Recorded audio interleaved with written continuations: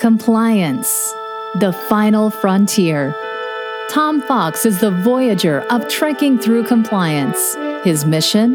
To explore the original series and seek out and share what it can teach you about compliance. Here's your host, Tom Fox.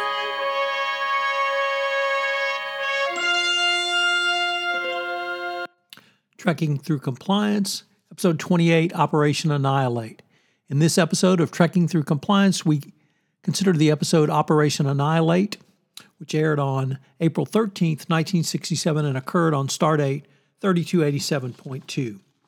After losing contact with the planet Deneva for more than a year, the Enterprise goes to investigate. Uhura's attempt to contact at all frequency, including private GSK 783 subspace frequency 3, but without success. Spock consults the computer and discovers that a wave of mass insanity has swept along a straight path through the planetary systems Beta Portolan, Lavinius 5, Theta Cygni 12, and Ingram B. Deneva, colonized a century ago and one of the most beautiful planets in the area, is the next planet on this path, and Kirk expects the worst for his brother Sam and his family who live on the planet. Sam is a research biologist. While approaching the planet, the Enterprise encounters a Denevan ship heading straight for the sun. Attempts to convince the pilot fail to change course, and the pilot flies directly into the sun. Just before being vaporized, the pilot makes the cryptic statement, "I did it, it's finally gone," and claims that he is finally, quote, free, end quote. Uhura finally gets through to the private transmitter previously referred to and hears the message, "Please hurry, help us, I don't have much time, they'll know," being transmitted by Sam, Kirk's wife, Arlian. When Kirk beams down with a landing party, a group of armed men attempts to attack them with clubs, while at the same time shouting they don't want to hurt them. Responding to a scream, the landing party finds Sam dead and his wife Arlian and son Peter in great pain. Arlian refers to the invaders, but the tricorders show nothing unusual. After Arlian and Peter are beamed to the Enterprise and questioned as far as they can be, she reports that the invaders came from the planet Ingram B 8 months ago after forcing the crew to take them to Deneva. She reports the invaders use pain to control people and are forcing the residents of Deneva to build ships for them. Kirk, Spock, and a landing party enter the building where they find hundreds of small creatures which look like plastic pancakes. The creatures do not register on tricorders and are highly resistant to phaser fire. After leaving one of the structures, one of the creatures whirls towards them and attaches itself to Spock's back. Back on the Enterprise, McCoy finds that Spock's nerves are being surrounded with strange tissue. Despite his incredible pain, Spock escapes from the sickbay and attempts to take over the bridge before being subdued and tranquilized. However, he is subsequently able to bring himself under control. He escapes again and overpowers a transporter technician before Scotty covers him with a phaser. He points out to Kirk that he is the reasonable choice to beam down to the planet to collect an alien for study since his nervous system is already compromised, and Kirk allows him to do so. On the planet's surface, he is attacked by a man wielding a pipe, but he is able to overpower him.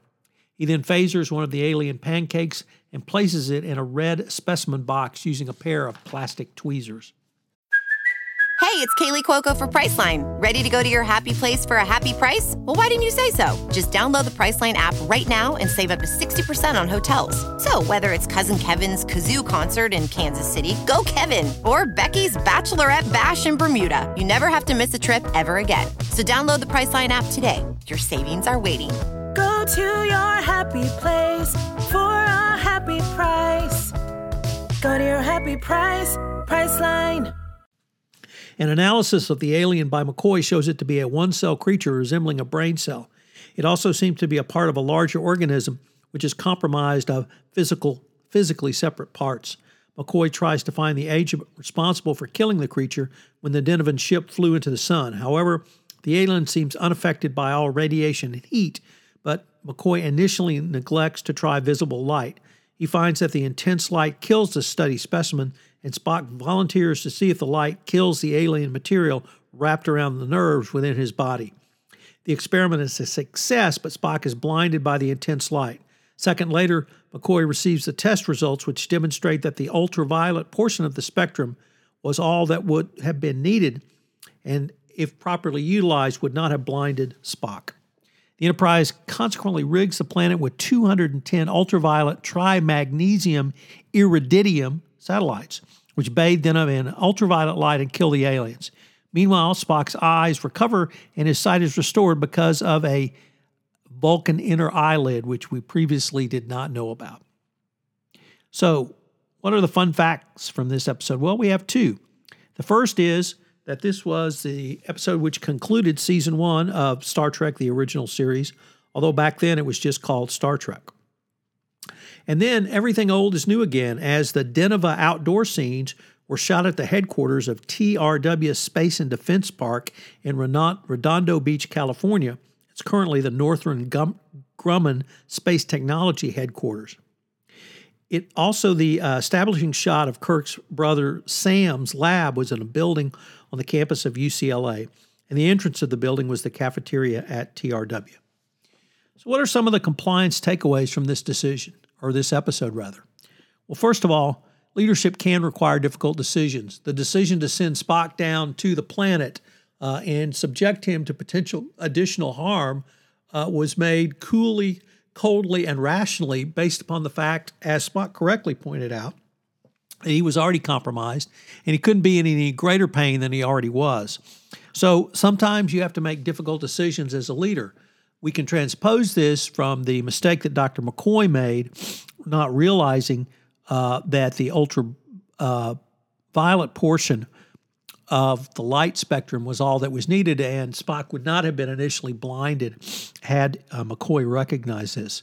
So get your information in before you make decisions, I suppose, is the takeaway there. And that leads to number 2, data analytics will be the key for compliance professionals into 2020 and beyond, and that really ties into the point 2 I just raised about Dr. McCoy. If Dr. McCoy had had all the data in front of him, he could have made a decision which would not have at least temporarily blinded Spock. And finally, number 3, what is the triage for your internal reporting? How do you determine what level of investigation you should take based upon the initial intake you receive from your internal reporting? Join us tomorrow when we begin Season 2 with the episode Amok Time. If you enjoyed this episode of Trekking Through Compliance, you can help it grow by sharing it with the biggest Trek fan you know. This podcast is a part of the C-Suite Radio Network. For more top business podcasts, visit c-suiteradio.com.